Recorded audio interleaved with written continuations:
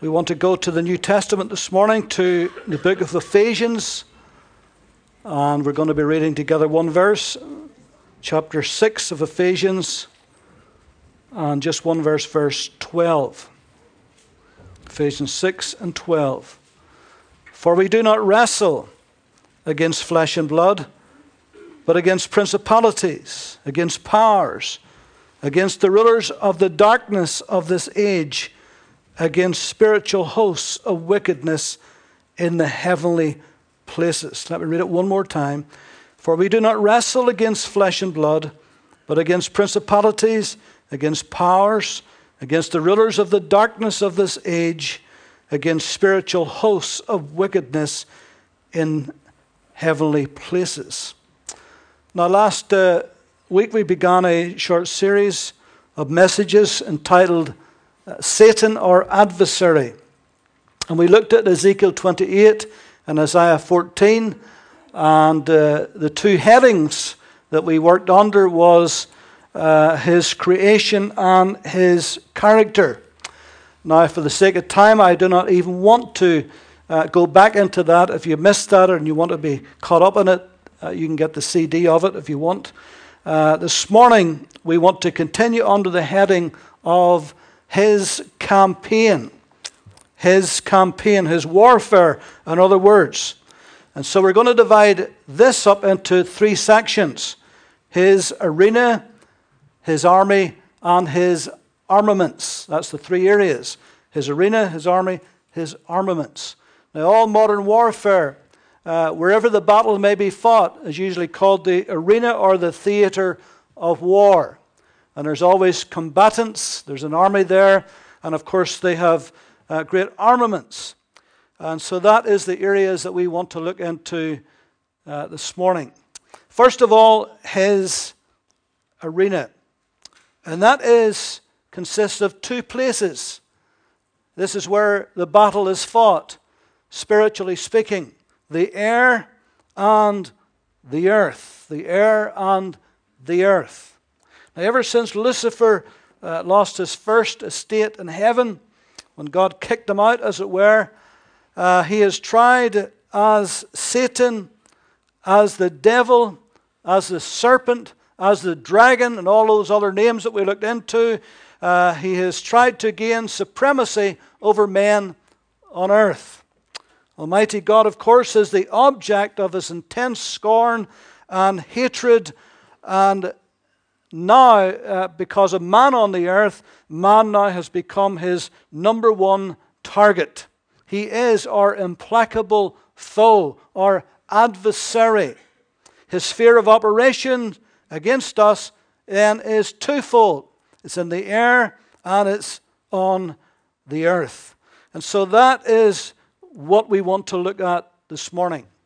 First of all, the air. When I say the air, I'm talking about what the Bible talks about as the heavenlies. The heavenlies. For we do not wrestle against flesh and blood, but against principalities, against powers, against the rulers of the darkness of this age, against spiritual hosts of wickedness in the heavenly places. Now, Luke 10:18, Jesus said to his disciples, I saw Satan fall like lightning from heaven. In 2 Corinthians chapter 12, if I have a quick look at that, 2 Corinthians chapter 12.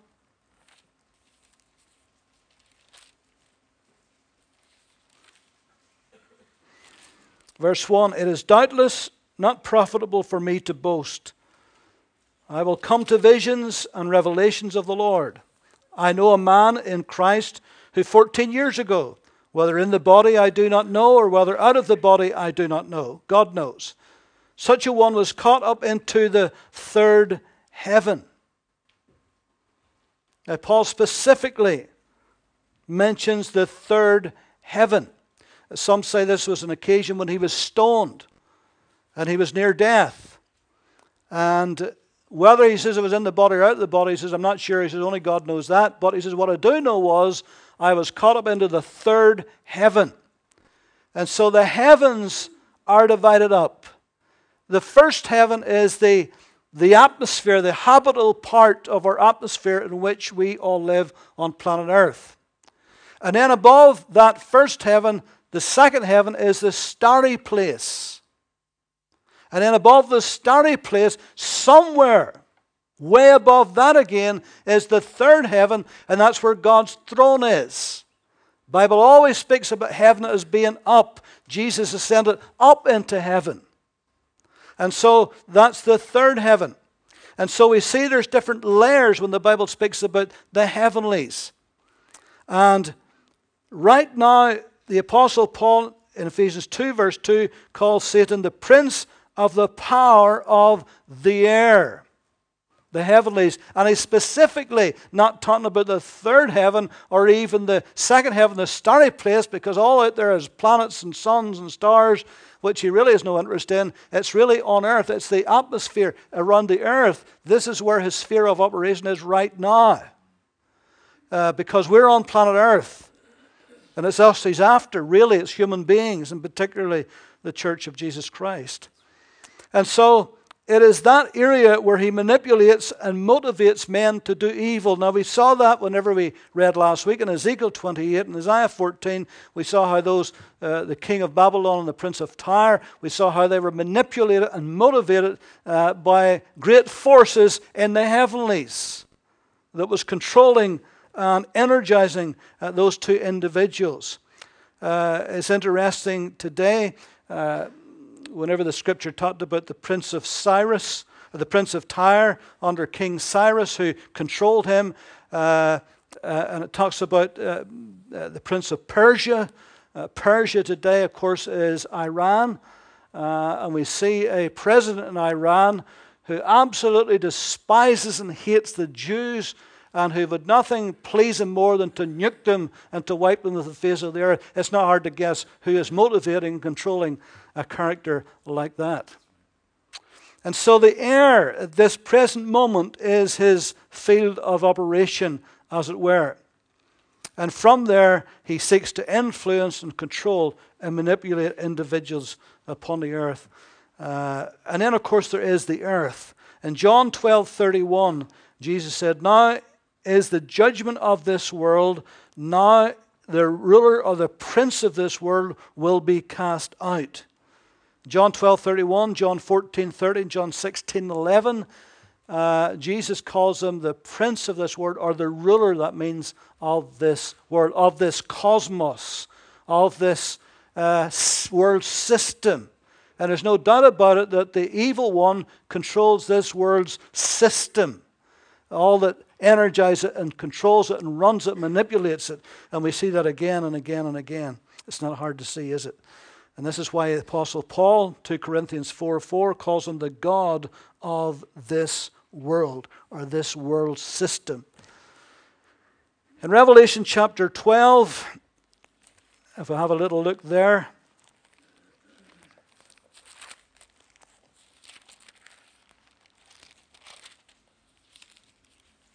verse 7, it says, "And war broke out in heaven. Michael and his angels fought with the dragon." Now we told you that Michael is one of the great archangels, the warring angel. He fought with the dragon and his angels fought, but they did not prevail, nor was a place found for them in heaven any longer. So the great dragon was cast out, that serpent of old, called the devil and Satan, who deceives the whole world. He was cast out to the earth, and his angels were cast out with him. Then I heard a loud voice saying in heaven, "Now salvation and strength and the kingdom of our God and the power of his Christ have come. For the accuser of our brethren, who has accused them before our God day and night, has been cast down. And they overcame him by the blood of the Lamb and by the word of their testimony, and they loved not their lives unto the death. Therefore rejoice, O heavens, and you who dwell in them. Woe to the inhabitants of the earth and the sea, for the devil has come down to you, having great wrath, because he knows that he has but a short time." Now, there is a sequence of events. We know that he fell from heaven to the heavenlies. Jesus saw a psalm as lightning fall from heaven to the heavenlies. But then at one point, he'll be cast out from the heavenlies to the earth. And woe unto the happens of the earth in that day, the Bible says. And then it even goes further, because in Revelation 20, it tells us there that he's going to be cast alive into the bottomless pit for 1,000 years. And he will come out of that, and he will go forth to deceive the nations to go against God. And then finally, he will be judged and cast into the lake of fire forever and forever and forever. Notice the trajectory. Notice it's always down, isn't it? From heaven to the heavenly, to the earth, to the bottomless pit, to the lake of fire. That is his future. And he knows what his future is. And the closer it gets to that final judgment, the more angry and mad he will become.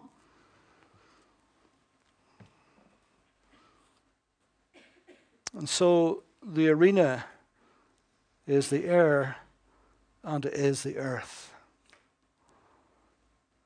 Then he's got his army, his forces, fallen angels. And Revelation 12, it tells us that he drew a third of them with his tail, as it were, the dragon.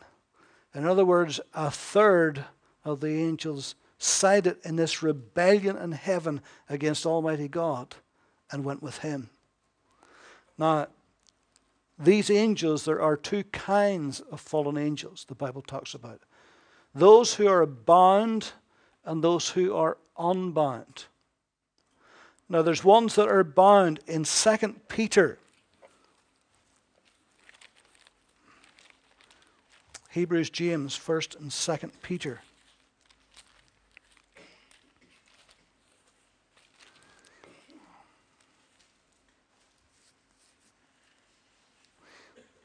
Verse 4, for if God did not spare the angels who sinned, but cast them down to hell, it says in my New King James, and delivered them into chains of darkness to be reserved for judgment.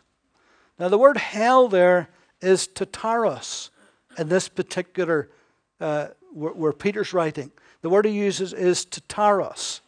And Tartarus is a deep, dark abyss, a place where some of these angels, some of these fallen angels that God immediately put into Tartarus, this deep, dark abyss, a place of punishment awaiting the final judgment, where they too will go into the lake of fire forever and forever. Now, there's all kinds of speculations of why God should particularly separate some of these fallen angels immediately to be locked up, as it were, in the abyss into Tartarus. And I'm not going to go into that this morning, because there is just a lot of speculation. The truth is that we don't really truthfully know why. But God has got his own reasons and his own purpose for it, and thank God he has. But then there are those that are unbound. By the way, Jude verses 6 and 7 relates to those who were bound as well. In Revelation 12, 7 and 9, Ephesians 6 and 9, there are these demonic angels that are loose and that obey Satan's commands. But then what of demons? Well, the New Testament, generally the New Testament word is devils. We get the word demon from daemon. And it just means evil spirits or devils. These are not the same as fallen angels, by the way. These are evil spirits that are without body. And they seek embodiment. Certainly they can influence, and certainly they can oppress. Certainly they can manipulate minds. But in order for them to fully operate, they seek embodiment of human beings. And where and when they can embody a human being, they most certainly will, to that individual's detriment, causing great problems not only for them but for those around them. And in fact, they so seek embodiment that there was an occasion in the New Testament where Jesus delivered that man of Gadara from a legion of these evil spirits, that they cried unto the Lord to allow them to go into the pigs that were thereby. And he allowed them to go into the pigs. Remember what happened? They completely went berserk. They ran down a steep incline and over a cliff and drowned.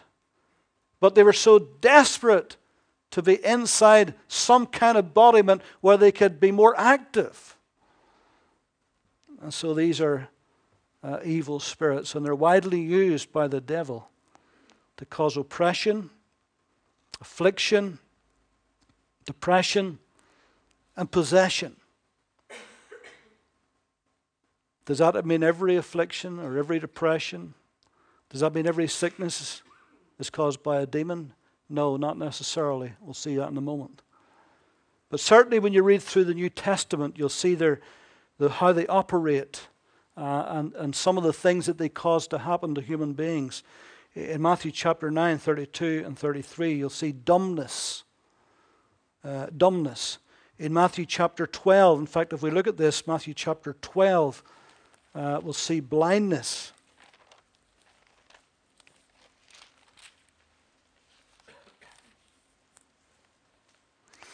In verse 22, Matthew 12, then one was brought to him who was demon-possessed, blind and mute. And he healed him, so that the blind and mute man both spoke and saw. And all the multitudes were amazed and said, could this be the son of David? And that's, of course, when you read on, you'll see the Pharisees accused him. This fellow does not cast out demons, but by Beelzebub, the ruler of demons. And we talked about that name earlier in the studies. And so we see here that there was a most definite case of somebody who was blind and was dumb, who actually, it was caused by a demonic spirit. In Matthew 9, if you just go back a little bit.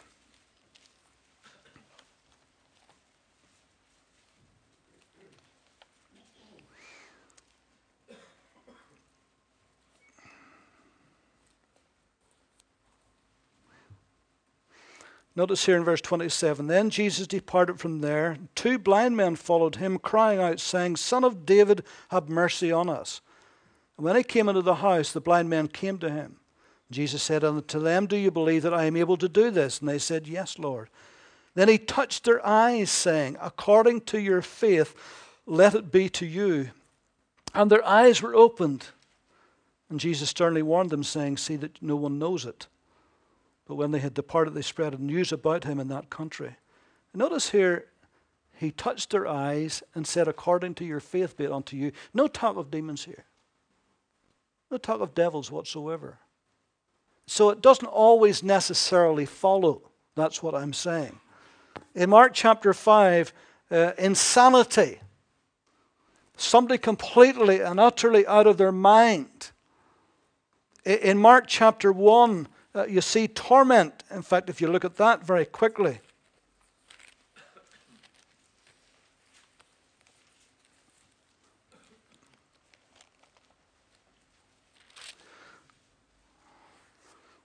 Verse 23. Now there was a man in their synagogue with an unclean spirit. And he cried out, saying, let us alone.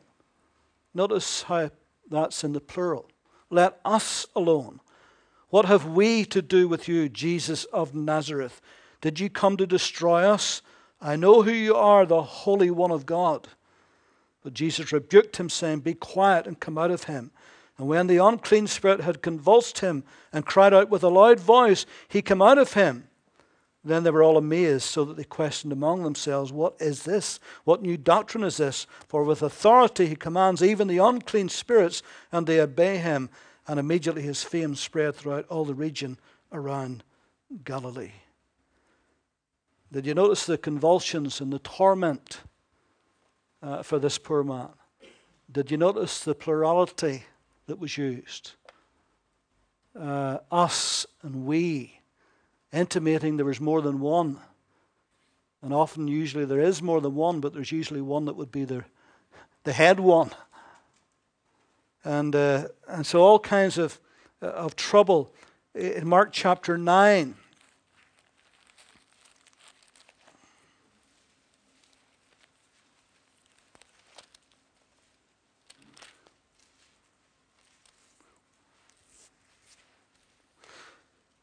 Verse 14, and when he came to the disciples, he saw a great multitude around them and its scribes disputing with them. Immediately, when they saw him, all people were greatly amazed, and running to him, greeted him. He asked the scribes, what are you discussing with them? Then one of the crowd answered and said, Teacher, I brought you my son, who has a mute spirit. And wherever it seizes him, it throws him down, and he foams at the mouth and gnashes his teeth and becomes rigid. So I spoke to your disciples that they should cast it out, but they could not.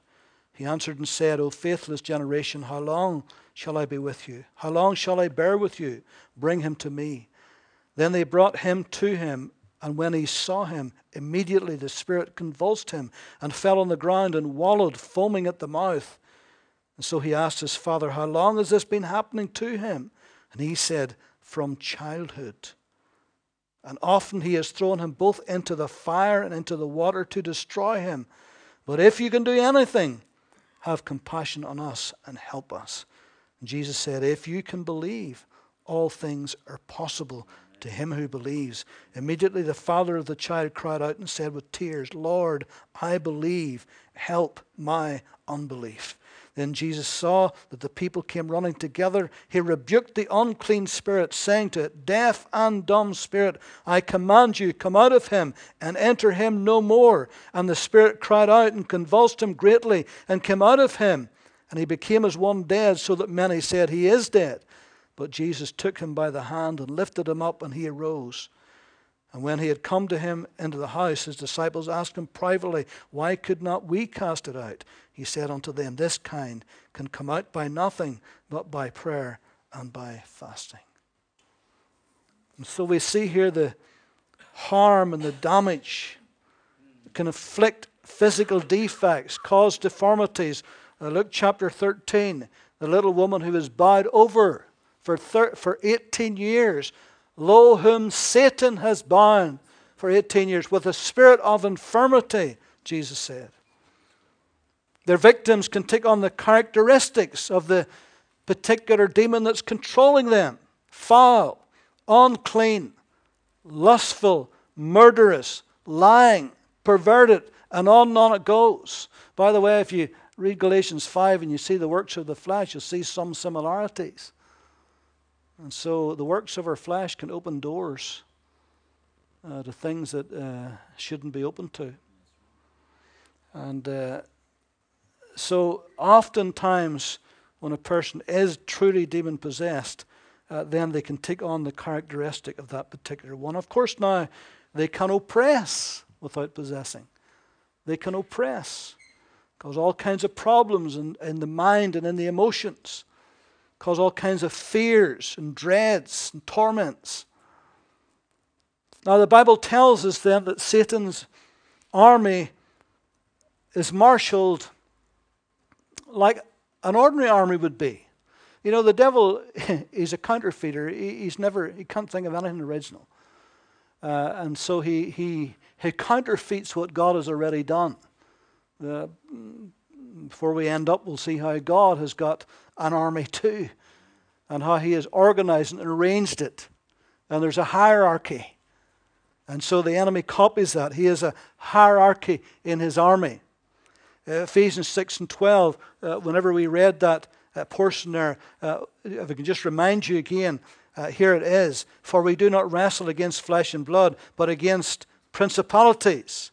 There's one. Powers. There's two. The rulers of the darkness of this age. 3. Against spiritual hosts of wickedness in heavenly places. 4. So there is the hierarchy of Satan's forces. What are they? Principalities. Archas is the word. Chief rulers are beings of the highest rank and order in Satan's kingdom. These would be his generals, his field marshals, as it were. Just like any army would have one leader, but under that leader, then there would be generals and field marshals and so forth, and all the way down to the privates. It's the same in Satan's kingdom. principalities, powers. The word is exousias, and exousia is delegated authority. We have the right, we have the exousia to be called the sons of God. That is an authority, a right that's been delegated to us by the Lord Jesus Christ. So it simply just means delegated authority. And so these powers are those who derive their power from and execute the will of the chief rulers. So these are subordinate to those above them.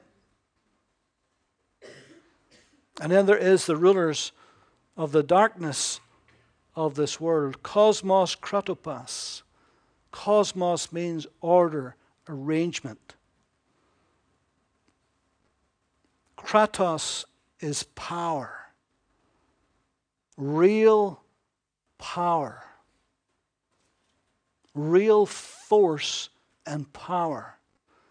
So this is power that has been harnessed and has been ordered and has been arranged.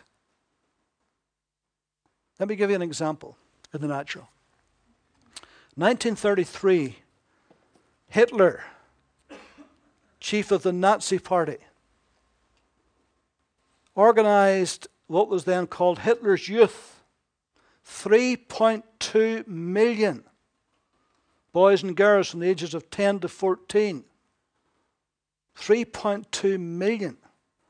And they were indoctrinated with anti-Semitism from that age. And they were sent to camps. And it wasn't for recreation. They were militaristic. Their training, to the degree that they were physically able to at that age, was more militaristic than recreational. And then as the war came, the Hitler Youth movement, of course, was used very much against the Jews in Nazi Germany. But when the war came, for a long time, of course, they were like the kind of the home guard, as it were. But then as Germany was losing the war, and the more they were losing, the more these young men and women were getting forced into real battle situations. In fact, at the fall of Berlin, they actually had a panzer division of Hitler's Youth, and they said they were the most fiercest fighters because they've been so heavily indoctrinated and were so willing to lay down their lives for the Fuhrer. And the rulers of the darkness of this world are like that. These are demonic forces that has been harnessed and ordered and being used by the devil. And one of their things is to influence governments and world leaders in the media.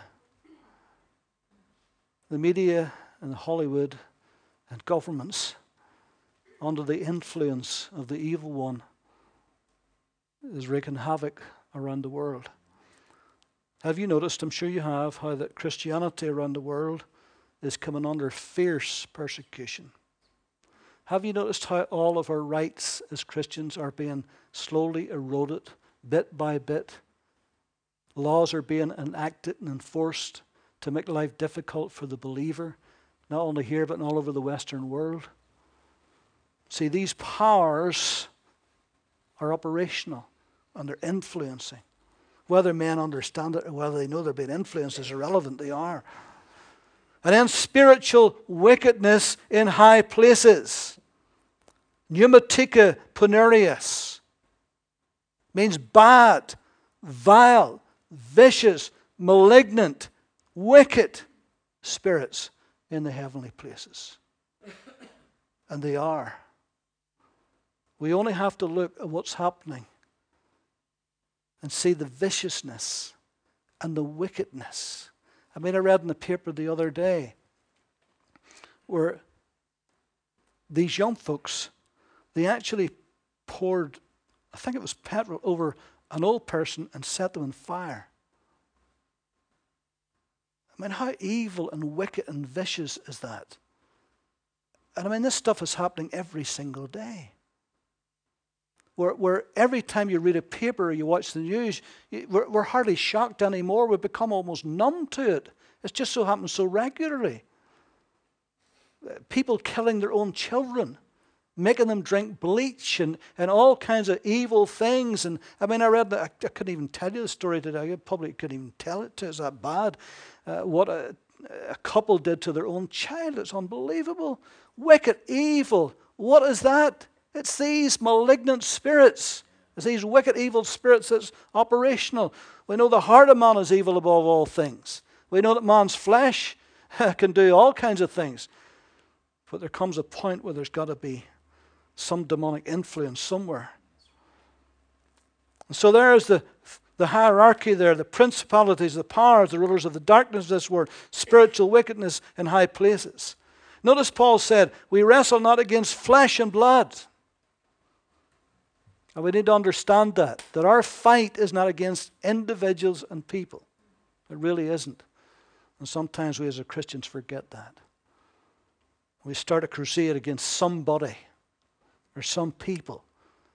But it's what's behind that is the real problem. It's not against flesh and blood. Never has been. He said we wrestle not against flesh and blood. And the word there, pale, is struggling, wrestling, hand-to-hand combat. Now, it's a very interesting word that Paul uses. Paul was a great observer.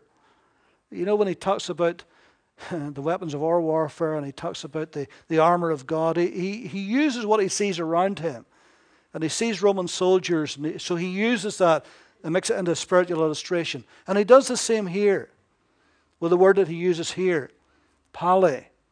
Because a word that comes from that is palestra, and palestra was a palace-like house where only the strongest and the fittest and the fearless boxers and wrestlers and fighters would train and perform. Now, when I'm talking about boxers and wrestlers here, it's not anything like what we're thinking about today. This is extreme contact sport.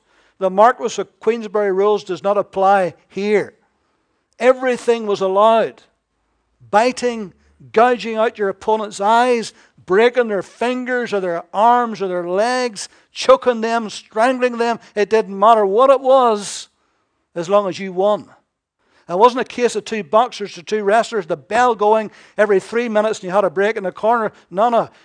Whenever they started, it finished when one of them was either could not continue or was dead. It was a fight to the finish. It was a battle of the fittest and the strongest. And whoever could inflict the most punishment. This was bloody, brutal, hand-to-hand fighting where there was no holds barred. And that's the very word that Paul uses when he talks about principalities and powers and rulers of the darkness and spiritual wickedness. That's who we're wrestling against. And the devil doesn't play fair. He's a dirty fighter. There's no holds barred. He doesn't care what it takes to take you down. That's what he'll try. And there's no mercy. And there's no compassion. Because he's full of hatred intensely against the people of God especially. So it doesn't matter what it takes. He will attack our bodies, our homes, our finances, our children, our marriages, our mind, our bodies, our emotion. No matter what it is, he will attack in order to try to take us down. Jesus said he comes to steal and to kill and to destroy. We saw in Daniel chapter 10 where he even will try to hinder our very prayers. We saw in the 4 Gospels how he causes sickness and disease. Paul says in 2 Corinthians 4:4 that he's a God of this world who blinds the minds of those that believe not. 1 Corinthians chapter 3 verses 1-3. He causes division and strife and discord and disunity. Let me tell you, if any of us gets into strife, discord, disunity, you can be sure that the evil one is behind it. You can be absolutely sure, because those are his tactics. That's what he wants to do. Many a church has been riven, many a church has been split, and you can be sure somewhere behind that the evil one was there, causing disunity and strife and all the rest of it. And if you allow yourself to be involved in that, I'm afraid you've opened yourself to the devil's work.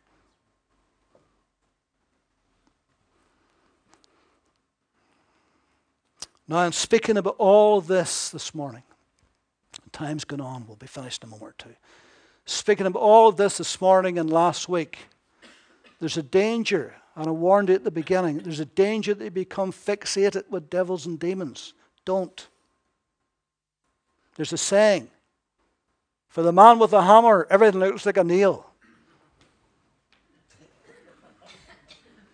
And you can see devils and demons in everything, including your porridge in the morning, if you're not careful. And there's people who do. You laugh at that. There's people who do. Trust me. Because they became fixated. And all of their attention and their energies and their thoughts and things was on the devil, the devil, the devil, the devil. I'm doing this to expose what he's like. But I rarely ever do. I don't talk about this every week. You know that. And if I did, that's all you'd think about. So we need to be careful. And so if 1/3 of the angels sided with Satan, that means 2/3 remain faithful and submitted to God.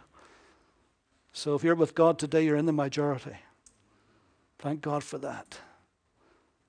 So what does God have? He has the hosts of heaven. He has the angels of glory. God has got a hierarchy too. There's the seraphim. The seraphim, you see that in Isaiah chapter 6. The seraphim means burning one. The burning ones. And the seraphim has got 6 wings. These great angelic creatures. 6 wings. With 2 they cover their eyes, with 2 they cover their feet, and with 2 they hover around the throne of God. And they cry out night and day, continually, holy, holy, holy is the Lord God Almighty. Can you imagine that? And then there is the cherubim. The cherubim. We see that in Eden. How that whenever Adam and Eve fell,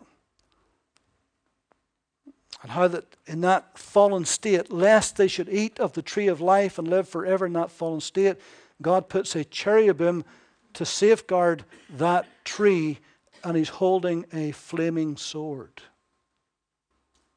to make sure they couldn't touch it. Mighty, mighty angel. Years and years ago, a pastor friend of mine in England, his wife, took their son into a museum. They were being shown around, and they came to these biblical scenes, these great big portraits that had been painted. And one of the biblical scenes was about Eden. And a cherubim guarding the tree of life. And so, the pastor's wife and son was standing watching it. The crowd was all around, and the curator was telling them the story about Eden and so forth. And the wee boy, who must have been a very keen listener in Sunday school, he turns around and he says, "That's not a cherubim." Man says, "It is." He says, "No, it's not. It's got no flaming sword." And everybody, because they thought he was being rude, you know. He's got no flaming sword. And he was right. He didn't have a flaming sword. Some of you will get that later on. You see them on the ark, on top of the mercy seat, the golden lid on top of the ark, and 2 golden cherubim standing, leaning over with their wings touching each other and their faces looking down upon the mercy seat where the sprinkled blood was. You see on the veil, embroidered on the veil in the temple. Ezekiel 10. Seraphim, cherubim, what mighty creatures these are. Then, of course, there are the archangels. Michael, the warring angel. We saw him in Daniel 10. What a powerful angel he is. 3 times he's mentioned Daniel. Once in Jude, once in Revelation. So much power as an angel got. Well, there's a story in the Old Testament where Sennacherib, king of Assyria, was come against Hezekiah. surrounded him. The odds against Hezekiah was immense. But one angel came and smote 185,000 of the Assyrians in one go. And that was the finish of them. One angel. So these are mighty beings that God has got. Then there's Gabriel, the messenger angel. He's mentioned twice in Daniel, 3 times in Luke. He comes to Zechariah and Mary and Joseph. And God has got a special message. He sent Gabriel, the messenger angel. It was Gabriel, by the way, who was sent to Daniel and couldn't get through because of the evil forces in the heavenlies. And he sent for Michael, the warring angel, to come and fight his way through so the message could be given. There's all kinds of stuff goes on out there that our human eyes can't see. It's not a fairy tale. It's not mythology. It's biblical. And then above and beyond that, there's the great hosts of heaven. An innumerable number. Hebrews 12:22 says, an innumerable number. In fact, in Revelation chapter 5, we're going to close just in a second. Have a look at this.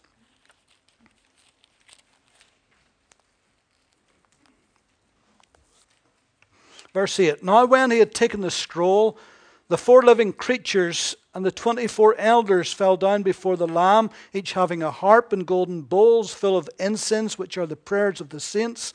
And they sang a new song, saying, excuse me, you're worthy to take the scroll and to open its seals, for you were slain, and you have redeemed us to God by your blood out of every tribe and tongue and people and nation, and have made us kings and priests unto our God, and we shall reign on the earth.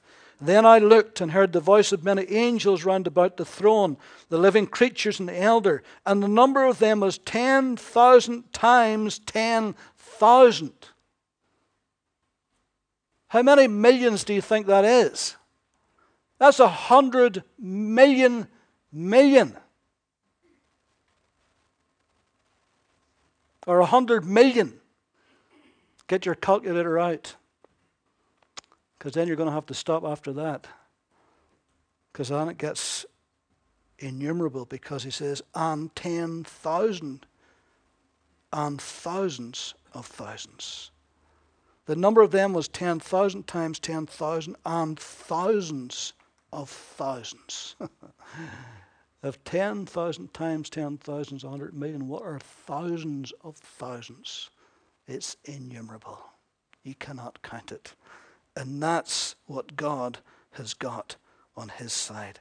And every creature that is in heaven and on the earth and under the sea and such as are in the sea and all that are in them, I heard saying, blessed, blessing and honor and glory and power to him who sits on the throne and to the Lamb forever and ever. Then the 4 living creatures said, Amen. And the 24 elders fell down and worshipped him who lives forever and forever.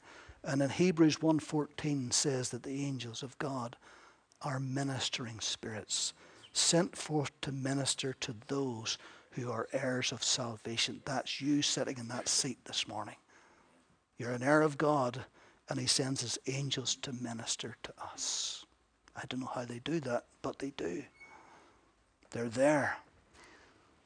And above and beyond all of that, as we close, we have Father, Son, and Holy Spirit.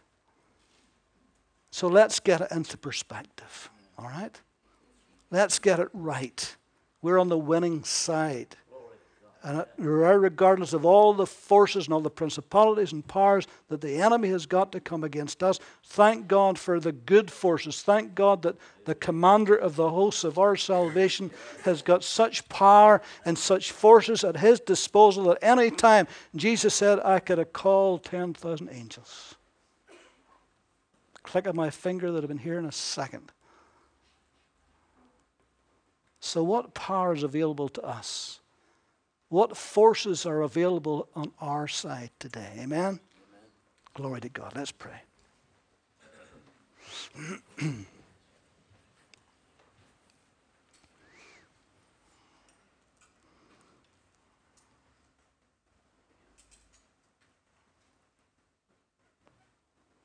Thank you, Lord. Lord, we thank you for the scripture that says, thanks be unto God for his unspeakable gift. We thank you for the life that we have found in Christ. God, you gave him, your Son, as a gift to us. And he gifted his life to us. So we thank you today. We bless you that you always cause us to triumph in Christ. Thank you, Lord, that you are for us, not against us. That your plans for us are good and not for evil, giving us hope in a future. We bless you for that today. So, Lord, in these moments as we gather around your table, we thank you for the life that you gave. We bless you for the blood that you shed, for the sacrifice that you made. We thank you for the victory of Calvary. We thank you that you triumphed over all of those evil forces. You made a show of them openly. And we bless you for that. We thank you that the war has already been won. So, Lord, we're going to win the battles of life. The skirmishes that the enemy still does. We thank you, Lord, that you are for us. And, Lord, you have given us so much resources. We thank you for them. Bless you, Lord, for who you are today. Brethren, could you come, please, and just get ready to serve on this table?